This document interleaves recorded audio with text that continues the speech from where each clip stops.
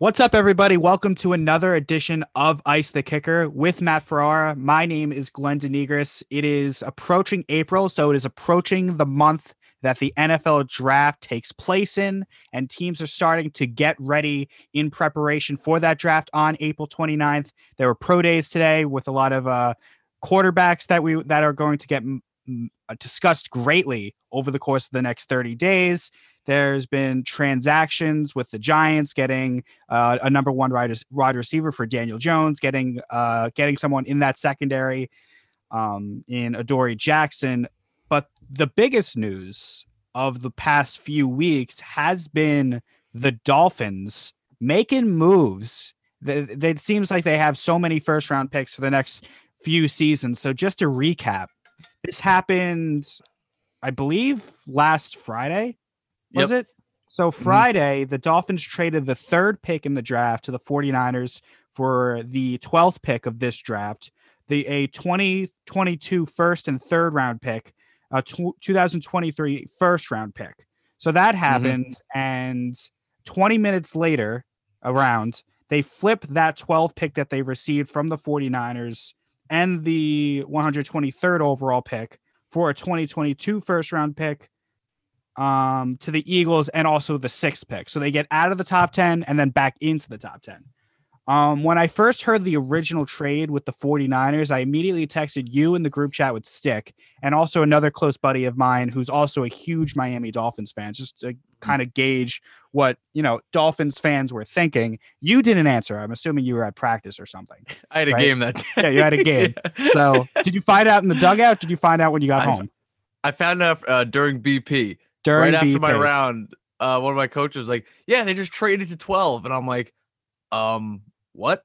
Oh, that must have fucked up your batting practice. You must have been all screwed up. So it was after my first round. In my second round, I came in. And then, like you said, that's when they got the Eagles pick. So my other buddy texted me back immediately saying who they get, because I guess he wasn't, on Twitter at the time. So I was like, big move for the Dolphins. He texts back, what are you talking about? Who they get? I tell him the trade. And he's like, what? That's horrible. Why would they do that? And he was all pissed. 20 minutes later, it's reported that they get back into the top 10, getting the sixth pick. And then he was like, oh, wait, this is amazing. So what the Dolphins essentially did was they gained a future first round pick in next year, right? And they got 2023 out of the top 10 to 12. What was that? So in total, they gained the 2023 Niners first round. Because and then they traded the 2022 first round pick that they just got from the 49ers to the Eagles. Okay, so they get the 2023 first round pick. So they gained that first round pick and also move back, essentially. All they do is move back 3 spots. Why I think this is so genius for the Dolphins is because they gained that 23 first round pick, and who they were going to take at 3 would probably be at 6 anyway later, because you would think that the Jaguars are going to take Lawrence, quarterback. The Jets are probably going to take a quarterback, either Fields or Wilson. We'll see. It's still up in the air. The third pick, the 49ers, that's going to be interesting. We're going to get into more detail about that later because, they went out and said that they're not training Jimmy G. He's their guy, but we hear that all the time. So you don't really know. The fourth pick is the Falcons, right? So just process of elimination of who these teams would take. That big receiver, one of the 3 big receivers, or Pitts, the tight end, is going to be at the Dolphins at 6. So I thought it was a questionable, kind of weird trade when they originally made it with the 49ers. I was like, what are they doing? Why would they move out of position to get a weapon for Tua? And then once I realized that it was all planned for them to move back into the top 10, and they still in prime position to get that weapon for their new quarterback, I think this is just a slam dunk finesse move by the Dolphins front office. Yeah, I mean, it was kind of funny. I saw a report that both these moves, the one with the Niners and the Eagles, were all kind of pre-discussed and agreed upon weeks ago. But obviously they just kind of went through on Friday. So it was very interesting to me, and I went through the same kind of string of emotions. I was like, damn, like all the way to 12. I mean, granted, they did get 2 extra first round picks and the third round pick, which was the comp pick from Robert Saleh being the Jets head coach. So that was kind of funny that the Jets basically gave the Dolphins a third rounder. And then I thought to myself, all right, well, who are you going to get at 12? Because you're not really going to get any of the kind of elite four pass catchers. And then I saw that they traded back up with the Eagles, and I'm like, all right, now this is perfect. So now I think they're 100% getting one of the pass catchers. I don't think they're going to get Sewell, even if he is available.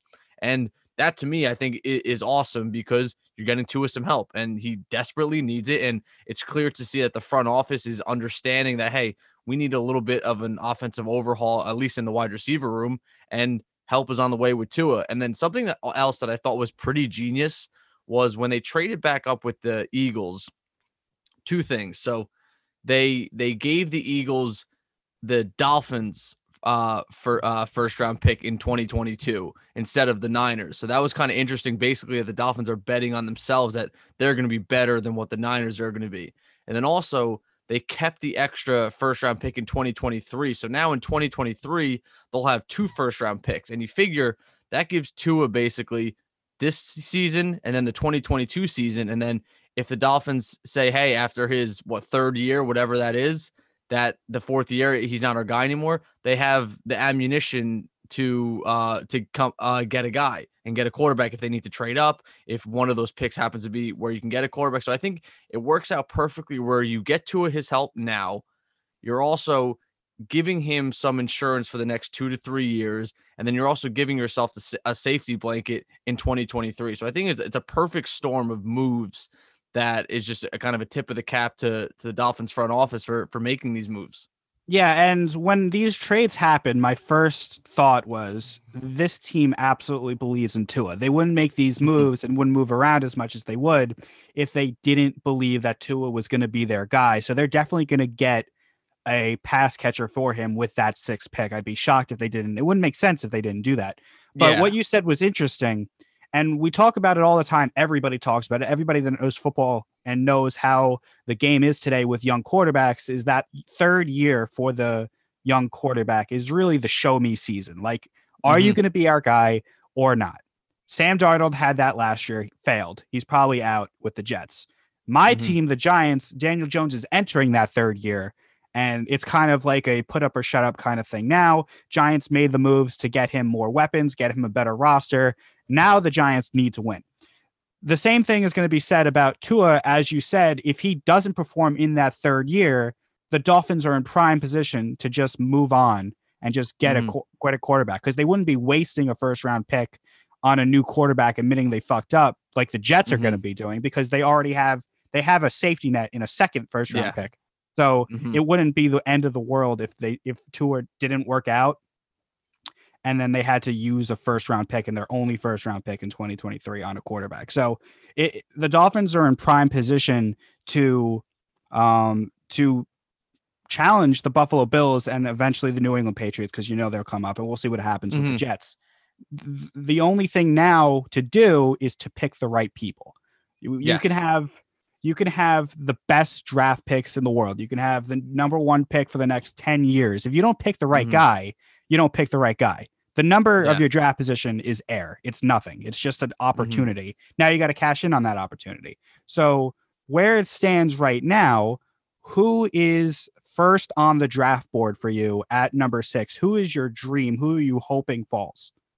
I think, and funny you say falls, because like you were prefacing before, you're probably going to get 3, maybe 4 quarterbacks before the Dolphins pick at 6. So the only they might really all kind of they might all that's fall. what I mean. So it's kind of weird, and that's why it's such a perfect position for them to be in at 6, even opposed to say 7, because the only really competition you have for a pass catcher is maybe the Falcons, but I have a feeling they're going to go with a quarterback. And then you figure the Bengals, I think Chase, if any of the pass catchers go, it'll be him just because of Joe Burrow, but they need some offensive line. So you figure the Dolphins are going to, I think, 100% have a chance at either Pitts, Waddle, or Smith. Now, for me, I would say my dream would be Waddle, Smith, Pitts, and honestly, I would be fine with all of them. The Pitts one is more interesting because they already have 3 tight ends that they have signed, and they already have Gesicki. Not saying you can't run 2 tight end sets, because teams do it all the time, especially in today's NFL. And like we keep prefacing, and a lot of other sports analysts keep talking about, Pitts isn't a quote unquote tight end. He's a pass catcher. He's a nightmare for defenses to have to game plan. So if they end up with him, that's perfectly fine. But my preference would be Waddle 1 and then Smith 2, because they need some speed. They have that chemistry with Tua, so you don't have to worry about that having to be developed. Like we see so many young quarterbacks have to develop that chemistry. And anytime you can get that speed and you pair that up with Will Fuller, who they just got in free agency, speed is something that I think it's impossible to guard in the sense you have to game plan against. You have to throw a safety over the top. Now, a lot of like, so a guy like Jamar Chase and a guy like Kyle Pitts, they're more like route technicians. They create separation with more physical kind of ability, stuff like that. I feel like it's easier in the NFL to guard that than it is to guard speed. I mean, we see it with Tyreek Hill. You basically tell him, hey, go run straight or go run a slant, and then you're in open space. You just can't catch the guy. So that's where I'm kind of going with. I'd rather have that speed with Waddle, and then if not him, then go with Smith. You could teach a wide receiver that's super quick to run a good route. You can't teach a good route runner to be fast. Like being a speed is just that God-given ability. And, you know, you look at the secondaries in that division, you look at the defensive minds in that division with, you know, with what the Bills are doing, with what Belichick does. It's it would kind of be beneficiary to have that unteachable kind of skill in a wide receiver in speed. Like, as you said, a guy like Tyreek Hill, he's virtually unguardable. Prime Odell Beckham Jr., Eli would give him a slant, he'd take it 85 yards. You see time and time again. And, you know, a guy like Tua, I think definitely need the speed. Someone who could beat a cornerback over the top and just take it, because that's how you're going to score in today's NFL. That's how it's a vertical game now. It's not a lot of ground and pound running backs. It's not a lot of quick out routes anymore. People like to get the ball up and down the field. We saw it with the Chiefs for the last 2 years, 2-3 years, dominating the league because they just throw it up and down the field. Same with, you know, go ahead. Something real quick on that. And I was watching a video, and it was Adam Sarkisian, so the old offensive coordinator for Bama, and he was with the Falcons for a little bit too in USC. Now I believe he's at Texas. He's the head coach there. He was talking about kind of like what we're just talking about, how the big play kind of offensive scheme is what is a little bit more favorable in the NFL now. And you see where the Saints used to be, all right, a bunch of kind of tiny paper cuts that will eventually bleed you out. And you get those 8 to 10 play drives. And Adam Sarkisian was talking about how that kind of offense is a lot harder to perfect, because you're basically relying that all 11 guys on the field are either 1, winning their routes, 2, doing their jobs, blocking the guy they need to block and doing it well. So you're expecting a perfect execution for 8 to 10 times on one drive just to get maybe 3 or 7 points. Whereas if you have guys who have that big play potential, like you said with Odell, that's one play and that's one slant, which is one of the easier routes, I would say, to kind of hit. It's only within probably 5 yards, and he could take it to the house. Now you only need your guys to basically do well for maybe 4 plays, and you can get a touchdown opposed to that 8 to 10. So it's kind of just giving yourself the best chance to be successful and allow a little bit more room for error, because when you expect that kind of perfect offense, and I think that's why you're kind of seeing a little bit of the demise with the Steelers, because that's what they did. They would just go slant, short, but it wouldn't work, whether it be a penalty, whether it be if you had one run where you kind of got stopped for no gain, it throws off the whole entire game plan. So you kind of need those big play, game changer type receivers out there. Yeah, and not only in the course of a drive, but in the course of like a single play, a speed receiver could make up for, you know, deficiencies on the offensive line, deficiencies with the quarterback's arm strength, because you get them a quick pass and they can make it a long pass. They can make it an 80-yard run. And like all those kind of like bigger, kind of tough receivers, they're not really a threat really until you're inside the 20-yard line. Am I right? Or you know what I'm trying to say? Yeah, definitely. Yeah. So definitely you got to get a pass catcher if you're the Dolphins. And, you know, it's amazing that they were at 3, they go to 12. Now they're at 6. Anyone who they were going to get at 3 will probably be at 6. So it's just a masterful work by the Dolphins front office. Now, the Niners will flip the subject to the other teams in this, Friday trade frenzy. The Niners go to the third spot from Miami via Houston. So it's Yeah. amazing how that works. They went out and they said that they're not trading Jimmy Garoppolo and he's their guy. We heard this before, the Giants famously said we didn't sign Odell to an extension to trade him. They trade him like 3 weeks later. This is just the way they talk in the NFL. So take that with a grain of salt. What do you personally think the Niners should do with Jimmy Garoppolo? Do you think they should hold on to him and get one of these pass catchers at 3 that will be there, assuming that the first two teams in the draft, the Jaguars and the Jets, take a quarterback?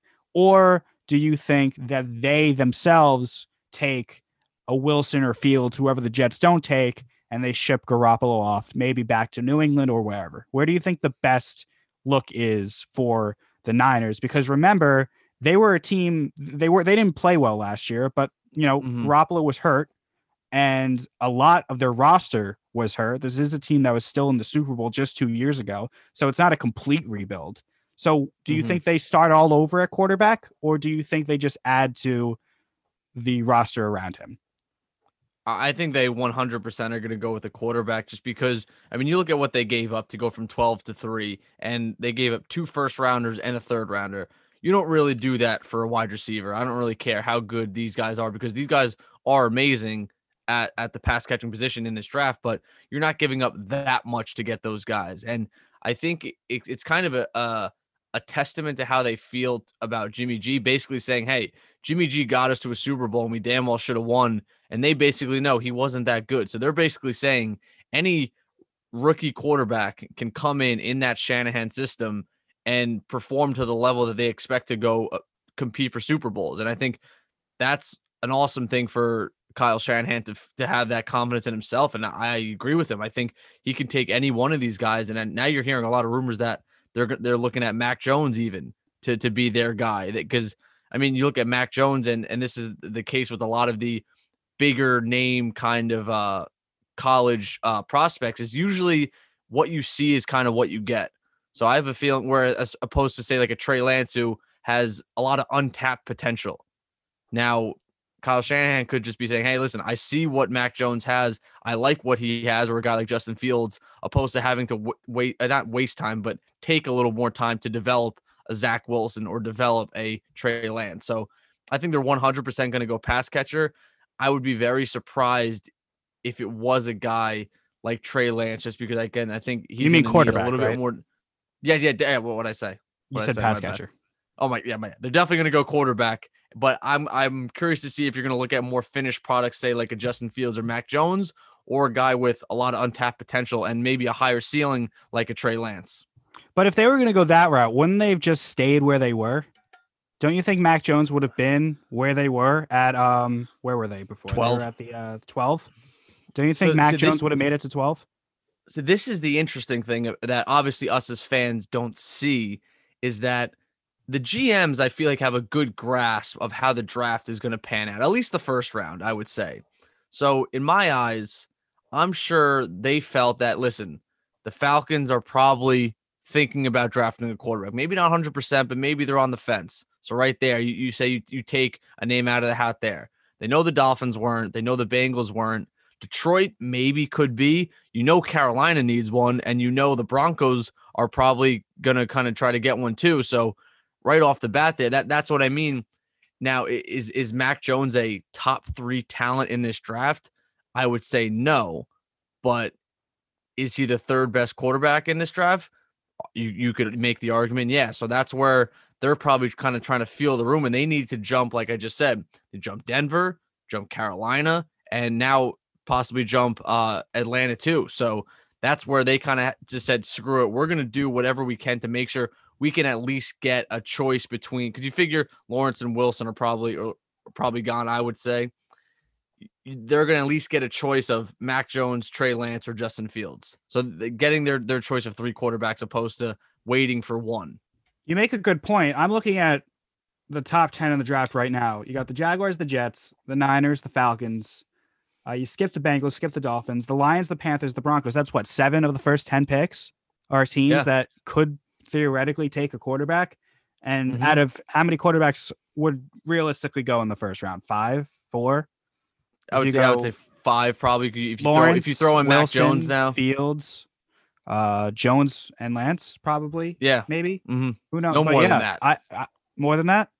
No more than that. No I more don't than see that. So Kyle. that's Yeah, 5. I don't have has there ever been a draft where the top 10 teams needed like more than half of them needed a quarterback?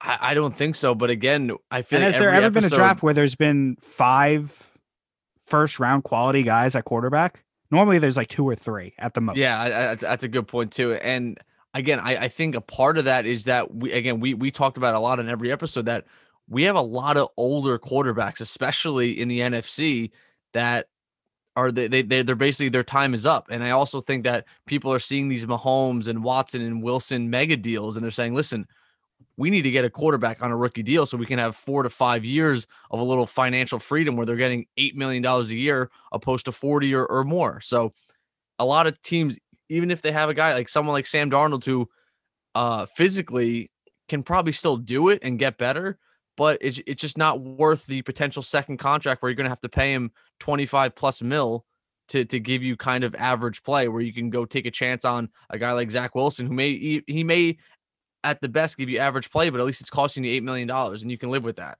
Yeah, that's the whole thing. Like a lot of these organizations, their mindset now is they don't want another team's damaged goods, right? Hmm. Yeah, although, you know, Darnold and Garoppolo are still young, they're being casted off by their current organization for a reason. And that's because Hmm. it's not a fit. They're not playing well. It's not working out. And if you're an organization like the Jaguars, like, like the Falcons, like the Lions, like the Panthers, or the Patriots later on in the draft, you probably rather draft a college guy and groom him from Hmm. from scratch directly from you than take a damaged Sam Darnold, who's both physically and mentally kind of messed Hmm. up with what he had to Yeah. deal with the Jets. So that kind of begs the question, if all these teams are trading up trying to get the top 5 quarterbacks in this draft, where's the spot for a Jimmy Garoppolo? Where's the spot for a Sam Darnold to get their second chance? Because we see a lot in the NFL. Josh Rosen, it's been 3 or 4 years. He still hasn't gotten that second chance yet. A Hmm. Marcus Mariota, he still hasn't gotten that second chance yet. They might be Garoppolo and Donald might be done if their organizations cast them off. I think Darnold more than Garoppolo because Garoppolo I think has that safety net with New England because I think there is still Hmm. a little Yeah. Hmm. I still think those two parties are flirting with each other. But Darnold Yeah. specifically, and you can throw in Garoppolo, they might not get a second chance. Yeah, I mean, again, the only place you would have to look would be at a team. I mean, outside of the Patriots, who are sitting at like I think pick like 15, you're gonna have to look to a team like at the back end of the draft, like maybe the Buccaneers taking a flyer, even though they took a little bit of a flyer on Rosen, but I think Rosen's with the Niners now, I think. And then you look at the Steelers too, potentially, who are usually on the back end of the draft there because they make the playoffs. So those are really the only kind of landing spots I could see. But like you said, like you have like a guy like Mariota too, who when he was in, he showed some flashes, but then there's obviously times where you're like, all right, well, now you know why he's a backup. And you see guys like Jameis too, who seems to be getting his second chance, but it's probably a 1 year tryout, and that could be the rest of his career. And I guess Yeah. we're seeing how kind of just brutal the NFL is. Because I mean, again, you look at Sam Darnold and Josh Allen, two quarterbacks who are, I think, again, very talented. I think a lot of the draftees that come out of college are always talented. But then you have to look at the talent around them and then the coaches around them. And Josh Allen's surrounding staff is infinitely better than what Sam Darnold had to deal with. So it just makes you think almost like how many quarterbacks just kind of get casted out and their careers are kind of go down the drain because they were dealt a bad hand and had a bad supporting cast around them. I mean, that's just kind of the nature of the beast here, but it sucks for guys in that position. And this conversation really emphasizes how amazing it is that Fitzpatrick continuously Oh finds my jobs. god. I mean, we I know. all love Ryan Fitzpatrick. He's a fun Yeah. character, right? He has the beard. He went to Harvard. It's the whole deal. Hmm. But he is a guy that's a career under 500 quarterback, and he's not a quarterback that you're going to pick up as a fan of an organization and be like, oh my God, we can go to the Super Bowl with this guy and we can build around this guy. We can have a future around this guy. He's not that quarterback. He's a journeyman quarterback. Yeah. So if you're Washington, right, and you cast it off Dwayne Haskins, didn't work. I don't think he'll get that second. I think he's done in the NFL. He's like a Jamarcus Russell kind of situation with not getting a second chance. But yeah, so Fitzpatrick comes into Washington. If you're Washington, you're a Washington fan. If I was a Washington fan, I'd be like, I'd much rather take that flyer on Garoppolo, take that flyer on Sam Darnold than an aging journeyman quarterback. Like, I don't know. It's a team that just won the division. Weird. Yeah. And so if you put Darnold on the Washington football team, you're putting him on a division winning roster. It was a terrible division, but it's a division championship nonetheless. And you see what the kid could do in 1 year before you can either say, we're not going to pay you or we are going to pay you. Fitzpatrick doesn't do much for me. I mean, you had him. You saw him much more than I. He hasn't played for the Giants yet. He's played for the Dolphins. Is he a guy, if you were an organization that was kind of an in-between, kind of like we don't have the franchise guy, but we're still good enough to maybe compete? Is he the guy you would really want, or would you rather take that shot on a 23-year-old Sam Darnold?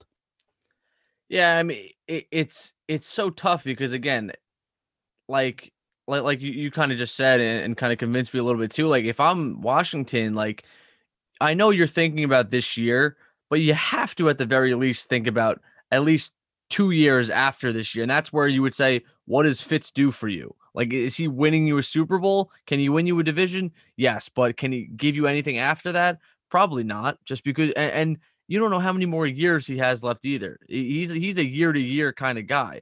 Whereas Sam Darnold or Jimmy G, you could have struck gold with him, specifically Sam Darnold. I think you put him in that system with those weapons. Like, he has one good year, and then you're next thing you know, you have your franchise quarterback for the next 4 to 5.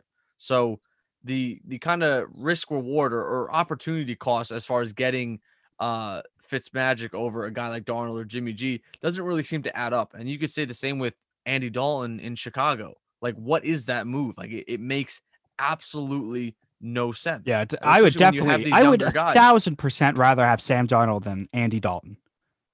Like, that didn't make sense. I know. I agree. Did you see that they tweeted like QB1 and then a picture of Andy Dalton? Like, read the room. Yeah. Like, I don't understand like why they thought that was a good idea.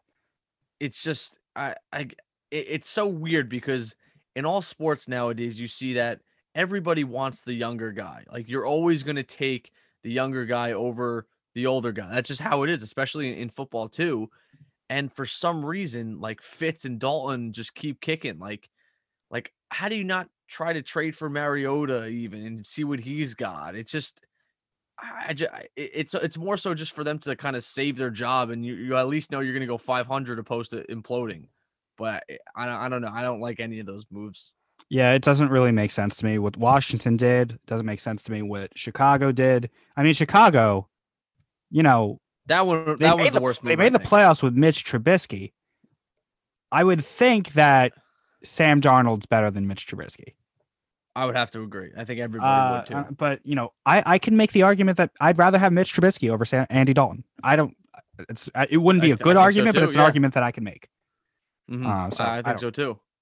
Let's talk about the final team in that Friday trade kind of situation, the Eagles. So the Eagles, I can't read my own handwriting. The Eagles they flipped the 12.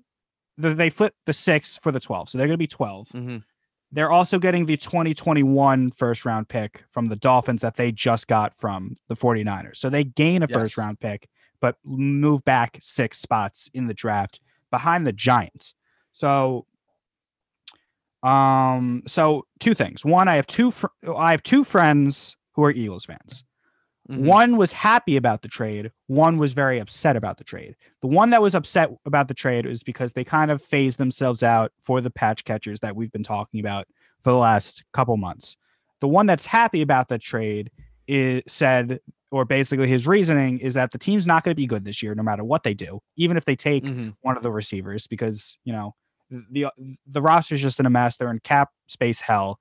and we don't know what Hurts is going to be. So let's pile up the first round draft picks and let's go from there. That's basically his reasoning. The one that's upset wanted the wide receivers, right? Which one do you think is right? Do you think that the Eagles made a good move moving back in the draft this year, gaining a first round pick next year? Or do you think they should have stood where they were in the top 10 and got, best available player at that point?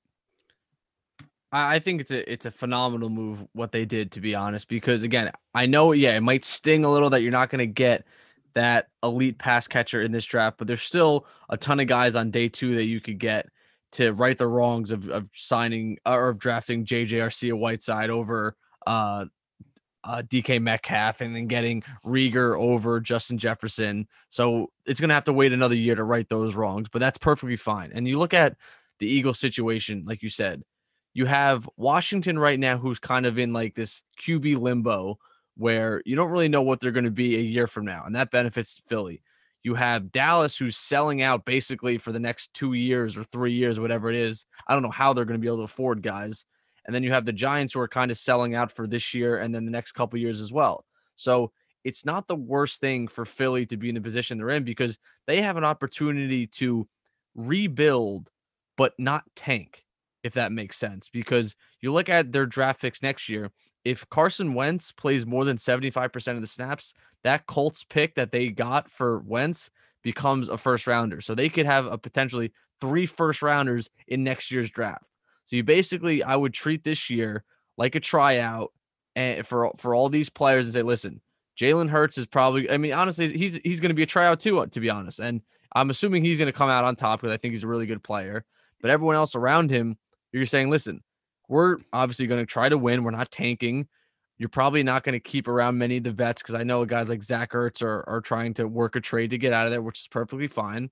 But it might not be the prettiest of years for Philly, but they're by no means tanking. And I think that's a phenomenal position to be in, where they can still try to win games and they still have 3 first round or probably 3 first round picks come the 2022 draft. So I think they're in an awesome position. Again, I know it hurts probably right now, but I still think they're in a great position, especially come next year when they have just a treasure of first round draft picks to get, and they can get you can get 2 wide receivers there if they need to.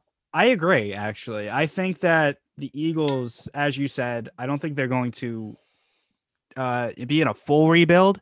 That doesn't mean that they're not going to be, their record's not going to be bad, because it could still be bad if things don't work out. And then their draft picks are better in the first round over the next couple of years. But, I think it's an interesting year for Philly. I think it's a transition year, whether it's a 8-8 year or a 4-12 year, or however the math goes with the extended season. It's going to take me a little bit to get that math down when I predict records. But I think the key is going to be Jalen Hurts. If Jalen Hurts hits, and not a lot of people are kind of like giving him a chance to do that, but let's just say he does, right? Then now the Eagles are in a fantastic situation, because they don't need to use any of those first round picks on a quarterback, because they would have one. And then if he doesn't, then you have the capital to get a quarterback. But I think that this is the year. I think the sole purpose of this season for the Eagles is to see if Jalen Hurts can play quarterback in the NFL. And from what I saw last year, I saw enough for the answer to be yes. I don't know if you agree or not. I saw things that Jalen Hurts did pretty well. I saw things that weren't so well, but as we talked about a lot over the last, few months, it was a very weird year, especially to be a rookie in the NFL. So we'll see what happens with Jalen Hurts. But yeah, I like the idea of stockpiling on draft picks. The Eagles aren't going to be good this year. Even in a bad division, you would think with Dak and his extension and being healthy, and the Giants, the moves they made, and Saquon coming back, and obviously Washington's the defending champs, the Eagles are kind of on the outside looking in on 2021, but that doesn't mean that they can't springboard themselves to the top of the division again in 2022. So I agree with you, actually. I think the Eagles are in a good shape. The thing with the Eagles is, just like, what we just said about the Dolphins, is that you got to pick the right people. You got to hire the right coach, and you got to have the right GM, and the owner needs to be, competent. And that hasn't always been the case with that organization. So that's going to be half the battle, is to get everybody in the front office on the same page and making an informed and ultimately correct decision with the draft picks that you get. Because as I said before, Draft picks are just air. They're nothing until you make them something. So we'll see what happens with the Eagles. Let's move to the Giants because they made some noise Very over nice. the last couple weeks. I've been screaming about the weapons that Daniel Jones hasn't had in his first 2 years. No offense to Darius Slayton. He's not a number one receiver on a playoff / Super Bowl contending team. Sterling Shepard is a slot guy. He's not someone who should be on the outside. And then after that, I don't even know who the third wide receiver was. I'm blanking on it. Mm-hmm. Ingram's terrible. I think everybody knows that. So they went out and they did what Giants fans were screaming for them to do for like days, right? I don't remember a time where a fan base bullied an organization to signing a guy, right? So Giants fans really wanted Kenny Golladay, and the Giants went out and they got him. So now the Giants have that bona fide number one wide receiver. Puts a little less pressure on the Giants to draft one of the receivers in the first round if they should fall to them. I still think they should. I don't know if you agree with me or not. I think a Kenny Golladay and a Smith or a Chase or a Waddle 1-2 with Shepard in the slot and Slayton coming off the bench to run some routes as well. I think that's a very formidable receiving core. But Kenny Golladay was a guy they had to get. And then on the other side, the defensive side, they got Adoree Jackson to play on the opposite side of James Bradbury. And now all of a sudden you have a very intimidating secondary. So I like what the Giants are doing. And now my expectations are going a little bit higher.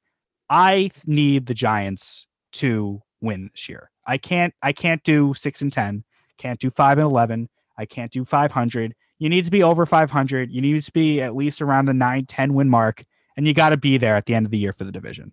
There's no more excuses for Daniel Jones. This is year 3. You have the weapons. You have the defense. The offensive line's but the offensive line's also manageable. Like, it's not a terrible offensive line like what Eli had to deal with the last 5 years of his career. It's an okay offensive line. It's an improving young offensive line. I think the Giants need to make a significant step in the right direction. And I read an article yesterday about, what John Mara was saying in an interview. He kind of agrees with that sentiment. So I think this is a big year for the Giants. And I think, Jones and Gettleman, I think their futures are on the line in 2021. Yeah, I mean, I think, again, right off the bat, Joe Judge had a good impression on all of Giants Nation. I think he's done a great number on kind of persuading a lot of free agents to come in. I mean, I think re-signing Leonard Williams was huge too. Obviously, the money was huge, but you re-signed kind of one of your own, and he was a staple in that defense. And their defense is what won them a lot of games that year. So you tip the cap to him there. You did what needed to be done at all costs. Same with Kenny Golladay, around like $18 million a year. Again, is that a big number now? Yes. Will it be in a year or 2 years when the salary cap goes back up to 200 plus? No. So perfectly fine there. They did what needed to be done. So again, tip of the cap to get him in there. It seems like he's starting to make finally some obvious decisions. Now he's going to have some fun decisions once Ingram, Jones, and Barkley hit the last years of the contracts, but we'll get into that in a couple of years. But I love what they're doing. And like you said, they need to win. There's no more 5-year, 6-year rebuilds, no more regime changes right now. You have to win right now. There's no reason with the landscape of this team. There's no Tom Brady in their division like he was with the Patriots in the AFC East. They can easily, or not easily, but they can easily compete, I'll say that, for the division title. There's no reason they should have less than, I would say, 9 wins, because that would, to me, would either mean someone got injured and then obviously stuff like that happens, or they just completely imploded. And I don't really see that happening with the guys that they have in play right now on that team. Now, kind of cycling back to what you were saying before, as far as drafting one of the elite pass catchers in this draft, I think you 100% do that. And this is a very touchy subject with Giants fans, that a lot of them feel like indebted to guys like Shepard and Darius Slayton and Evan Ingram. And then a lot of guys, we got to draft an edge, or we got to draft a linebacker, like Micah Parsons would sound nice, stuff like that. But none of those 3 pass catchers that I just named are stopping me from getting a guy like Jalen Waddle or Devontae Smith or Jamar Chase or Kyle Pitts. Not a single one of them. Yeah, I mean it's no disrespect, obviously, to Yeah. Slayton and Shepard and Ingram, but these what everybody is writing about, all the NFL writers and all the scouts and all the teams, they're saying that these three receivers and you throw in Pitts, the tight end, are game changing guys, and you don't always have an opportunity to draft game changing guys. I mean, remember the complete facelift and kind of shock to the system that Odell did for the Giants. Now, it didn't Mm-hmm. necessarily translate in wins, but that's more the roster's fault and not Odell Beckham, the player, right? Mm-hmm. So if you have an opportunity to put yourself in a time machine, if you're the Giants in this draft, and have an opportunity to get that Odell Beckham talent at wide receiver that a lot of people are saying these receivers are, with the much improved roster that you already have, all of a sudden you have a scary, scary receiving core for Daniel Jones to work with. And Daniel Jones is a guy who really needs to prove himself. So you want to give him the most opportunity for success. He's one of his best qualities and attributes as a quarterback is his ability to throw the ball down the field. He's one of the better downfield throwers in the Mm-hmm. NFL. So if you just stack up his weapons, it's going to make up for a lot of deficiencies that the roster has. Yes, the Giants do need a defensive end. They need an edge rusher. I totally see that. I totally agree with that. But Mm-hmm. you're not going to take you. What I'm trying to say is that when you're the 11th pick in the draft and you have these kind of guys at wide receiver available, you can't draft need. You got to just draft skill, and you got to draft best player available. So, in my opinion, you got to take the receiver. If Chase, Waddle, or Smith or Pitts are there, you take them and you deal with the roster crunch of the depth chart when you get to it. Ingram won't be Mm-hmm. happy if they draft Pitts. He won't. Slayton and Shepard won't be happy after bringing in a Waddle and a Galladay because they're not going to have as many snaps as they would. But that's just something you Mm-hmm. deal with. It's business, and you know Yeah. Waddle and Galladay is a much better receiving core than Shepard and Slayton. It just is, Mm-hmm. and I don't understand the sentiment that we don't need Waddle, Chase, or Smith. We have Darius Slayton. That's not good enough for me. I think that's stupid. Yeah. No offense to Darius Slayton. I'm sure he's a nice guy, but Yeah. the talent is just here and here. It's unrecognizable talent. Yeah. And that's where, and you brought up a great point about kind of what do teams need to do from a draft strategy standpoint. And I think when you're like a top 8 pick, you're going to get a top 8 player. Now, when you kind of fall into those mid teens and even above, that's where you kind of see teams quote unquote reach for guys because they need alignment and they're like, well, we can't really wait till the second round, so we're gonna get this guy. And a lot of times it kind of it burns Never them. works And out. I think a perfect example of drafting best player available was last year with the Cowboys at 17 getting CeeDee Lamb. They by no means needed a wide receiver, but they saw CeeDee Lamb fall into their lap. They're like, of course we are Yeah. going to take one of the best receivers in this draft class. Of course we are. So again, that's where I think more teams need to do that. And it makes me think about what I want the Dolphins to do, especially with that pick at 18. I want them to go Najee Harris because I think he is one of the top 18 players in this draft class. And I know I'm a big proponent too of not paying running backs, but drafting one at that spot after you already had one first round pick, I think is perfect because you're going to at least get a top 18 talent. And I think at the end of the day, like you said, you deal with the kind of collateral damage and maybe you have a uh, crowded roster later, but at the very least, you're going to walk out of that draft with talented players and more talented guys than you had previously. And that's the name of the game. If you get talent on your roster, you're going to win games. As simple as that. And then if for some reason you have a desperate hole that needs to be filled, you do that via trade or free agency. I think it's as simple as that. I'm looking at a random CBS mock draft, and there are guys that are not wide receivers on the defensive side that Giants could probably use.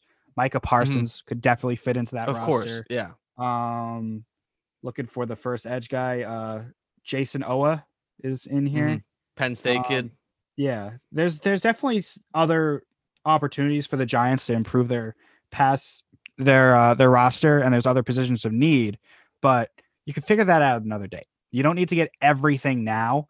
When You can do that in the second round. Yeah, exactly. You can get the second round, third rounds. Like first round picks aren't the only picks that become players for you on an NFL team. The best organizations finds diamonds in the roughs in the second, third, fourth, fifth round, even undrafted guys. Good organizations are going to find ways to plug up their holes without using a first round pick on that hole. So if the wide receiver is there for the Giants, I think they have to do it. I think so too. But we'll see. I don't know if that's what Gettleman thinks, but we'll see. Moving on, couple more things to talk about today. Extended season. We saw this coming for a while. I think for a couple months we saw this coming. So they're going from 16 games in 17 weeks to 17 games in 18 weeks. Ironically enough, this podcast is going to be very exciting. The Giants and Dolphins get that extra game against each other. There we go. In Miami. So that'll be a lot of fun. The caveat is that it's going to be one less preseason game. I don't think anybody's complaining about that. I think preseason was way too long. 4 weeks was ridiculous. So a game's not being added per se. Just one of the games is just going to be counted now. So I don't think that affects salary, because I think your game check in a preseason game is the same as week 3, right? So I just think that they're just making the last preseason game count. Do you know if the week is added before week 1 would normally be, or after week 17 would be? I believe it's after week 17. I'm pretty sure everything is getting bumped back. So that's cool. So the Super Bowl is going to be President's Day weekend, so we'll get the day off Monday. That would make the most sense. Yeah. Now, does it make too much sense that the NFL decides to say screw it? I don't know, but that would make absolute perfect sense, because everyone always says that Super Bowl Sunday or that Monday should be a national holiday. It's that hangover high that you get from watching the Super Bowl and you're at a party or whatever. So it would be a perfect storm for them to do that. Now, I'm pretty sure in the initial kind of rumors that I've heard over the past few months, like you said, I'm pretty sure that's what they said they're going to do.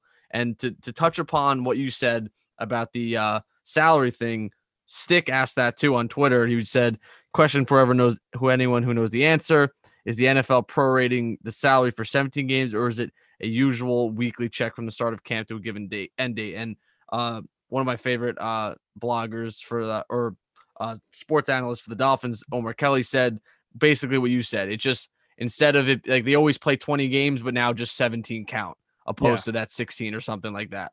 Did Omar respond to Tyler directly, or did he just say it? No, he had someone asked him too. Oh, okay. So yeah, it makes sense from a fan standpoint. I wonder if certain players don't like it, because in that fourth preseason game, when you're not going to be playing, now all of a sudden it counts. It's just an extra game where you might get hurt, right? So I wonder, especially the star players who don't need, the extra week per se. I wonder if they don't like it, but from a fan and a television and a media and maybe like the non-star players, the guys that are just trying to make their career, I think it works. I don't know who loses in the situation. Yeah, I mean, again, like you said before, are more guys going to possibly get injured? Yes, but that's just kind of football. Like if you wanted to stray away from injuries, you would just have a 10-week season. But that doesn't do anything. So I think, like you said, I think everybody benefits. You're getting more of the sport, and I would say by playing that one extra game, you're probably getting a better, kind of a better gauge on who actually earned that playoff spot. Like, you're not going to have that 7-9 team fluke in there anymore, because someone's going to have to at least get that 8 wins, and you go 8-9 or something like that. So I think it'll be, I think it'll be awesome. And again, like you said, nobody likes preseason. Nowadays, none of the stars even play in preseason, because why? You already know what you're getting with them. Why is Aaron Rodgers going to suit up for preseason? Now, does it hurt the guys who are trying to fight for a roster spot? Yes. So maybe you see them bump the roster up from 53 to say 60, something like that. Who knows? Just to give them a little bit more leeway to form their roster and their opinions on certain guys. But that's all technicality stuff that they could figure out. But I'm all for the 17 weeks. Now, an interesting thing is maybe they add in a second bye week for a team. I feel like that wouldn't be the worst thing. And I think all players would be on board for that. Yeah, for or at sure. least if they say cut away the Thursday night game. But I know they're not doing that because Amazon just signed a So much money. gazillion-dollar deal. So it'll be interesting to see how kind of guys hold up physically going through 17 weeks opposed to 16. The AFC is going to have the extra home game this year. And then next year it'll flip and the NFC teams will have the extra home game. So it's going to be an uneven schedule. So the Giants this year will have 8 home games, 9 away games. It's not perfect situation, but at the end of the day, it's going by conference. So it's not like the Eagles get 9 home games and the Giants only get 8. So I guess it makes sense. Good point. Regard. So that's something I was wondering before they made this announcement when this was kind of like rumors. I was like, how is that going to work with an odd number of games with home and away, especially in the NFL when there's so few games to begin with? But I think it makes sense to do it by conference. What was I going to say? You mentioned Amazon with Thursday. ESPN, are they in the Super Bowl cycle now? I think they are. Or ABC, I believe. ABC, yeah. So that's they're cool. in it now. Yeah, so that's a ton of money. The NFL TV money is stupid. Like, they said this for a long time, and then last year it actually happened. They don't need fans to be at their stadiums to make billions of dollars. They really don't. It's a TV product, and I think it's cool that ABC and ESPN is going to be in the Super Bowl rotation. I wonder who's going to be their announcers by that point. Is it still going to be Steve Levy, or are they going to find? It's probably. I bet you it's the college guys because again, I think the college football or the national championship. I mean, that has to do the second best numbers behind the Super Bowl. So I figured why not roll them out for the Super Bowl? That would be awesome.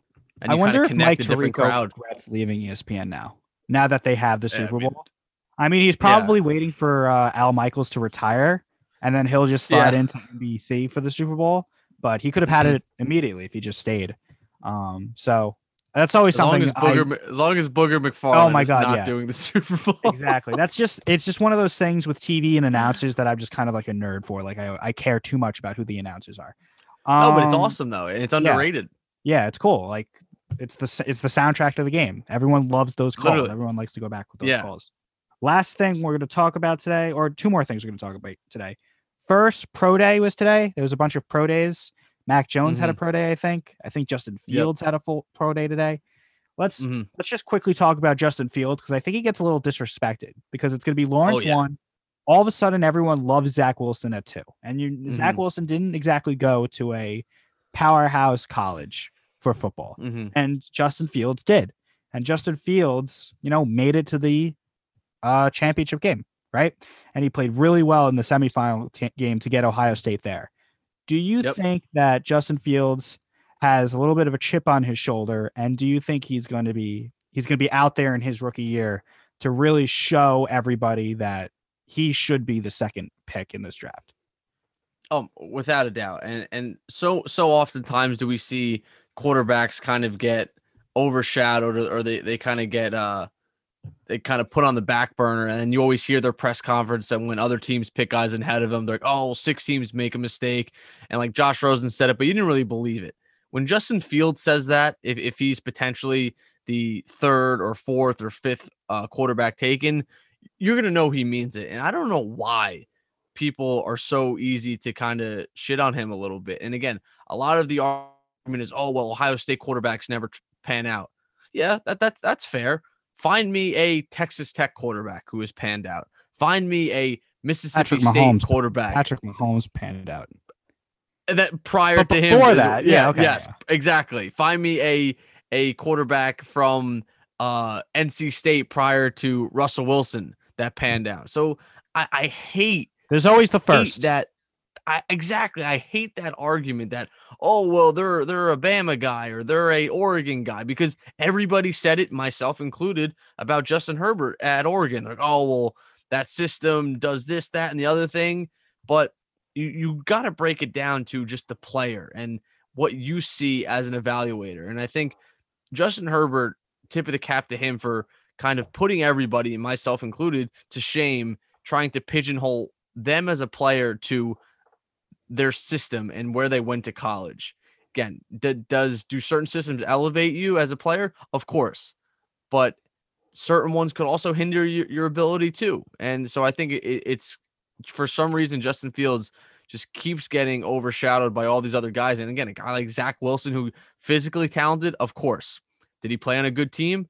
No. Did he play against good teams? Absolutely not. So I don't know what the allure to Zach Wilson is when you have a guy like Justin Fields who has been in the spotlight and he's done well, and he's done well more recently than not. So I don't really understand what the hate for him is. Yeah, it never made sense to me. And I think that, if we get shocked on draft day and the Jets actually take him, I think the Jets will be making a really good move. I think they'll make a good, I think Wilson and Fields are good moves. I think whatever organization takes them, they're going to be happy. I think both will be successful. But the idea that I don't know if you're getting the same vibe from me. All the talk, nobody's talking about Lawrence because it's a done deal already. Yeah, you already all know. The talk is about Wilson. And even Mac Jones is getting some media attention. Trey Lance. You never hear anything about what Justin Fields can do. And that doesn't make sense to me. I think that I think he's going to be a good player. And I think he's an under the radar. Amazingly, he's an under the radar guy. And whatever organization takes him, they're going to be thrilled about what a steal he could be. I don't. It just never calculated in my brain why he gets overlooked. But who are we? Like we're not. Yeah, we're not Todd McShay. We're not. We're not the mock draft. Gurus. So we'll see what happens in the end of the month with Fields. Somber note to end the show. Deshaun Watson's situation gets weirder and weirder. It seems like every day there's new lawsuits. I don't even know what's going to happen. I don't know. His trade value is completely. I know. At this point, he's just fighting for his career. At this point, his reputation. Oh my, yeah. Yeah. You just hope that it's not true, and then if it is, he's got to go. Right. That's basically what you got to say about it. Yeah, I mean, like you said, it's such a weird situation, and again, we see it. I feel like far too often with these quote unquote role models who, unfortunately, you find out are sometimes not always the best of people. Now we're gonna let this one play out, obviously, before we pass judgment. But like you said, from a football standpoint, his trade value is gone. No one is trading for Deshaun Watson. I don't even think Deshaun Watson is in Houston's plans now. So what a turn of events for him if this kind of unfolds and he is accused and he's charged with all these cases. Like his career is over. His life is potentially kind of just gone down the drain. Yeah. So it's so sad just to see. It's sad. I feel like it happens a lot in sports, in the NFL, in the NBA. You hear it a lot. It doesn't make sense. Just these athletes sometimes think they're like they have a sense of like entitlement and power, and they think they can do whatever you want, and they can't. Now, again, innocent until proven guilty. That's very important. Yes. But it just doesn't look good, and there's like 19 accusations. Yeah, you just pray that it's either not true and Deshaun clears his name, or God forbid it is true, then the justice system does the right thing. That's basically the most you can say about it. Yeah, definitely. So we'll follow that, because now, even without the trade, circling back to football for 1 minute. So now even without the trade of Watson, looks like the Texans are going to be in play for a quarterback because, it's an unknown at this point with Watson. That will just about do it. Unless we have any final thoughts. Anything we missed? I mean, nothing really. I mean, again, just to kind of recap that the free agency was very good for the Buccaneers. They basically brought back everybody back. But everyone else besides Golladay kind of got shafted a little bit by this salary cap decrease. I mean, again, just right off the top of my head, Juju Smith-Schuster 1 year, $7 million deal to go back to Pittsburgh. He had to be thinking he was getting at least double that and probably triple the amount of years. So again, a lot of people are financially are kind of getting hit hard. I mean, hard for in terms of NFL players right now.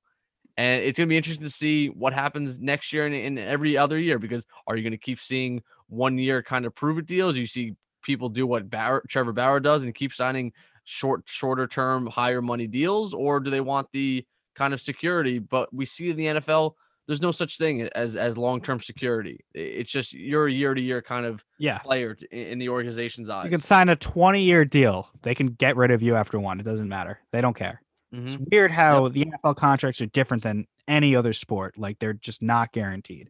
So we'll see what the TV deals kicking in next year, what the salary cap looks like, what contracts look like.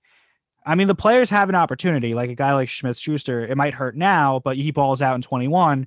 He's going to get a huge payday next year. So it's a give and take. It's disappointing this year, but you still got to play well and get that bag next offseason. So, a month until the draft. So we will have a show on the 6th, right?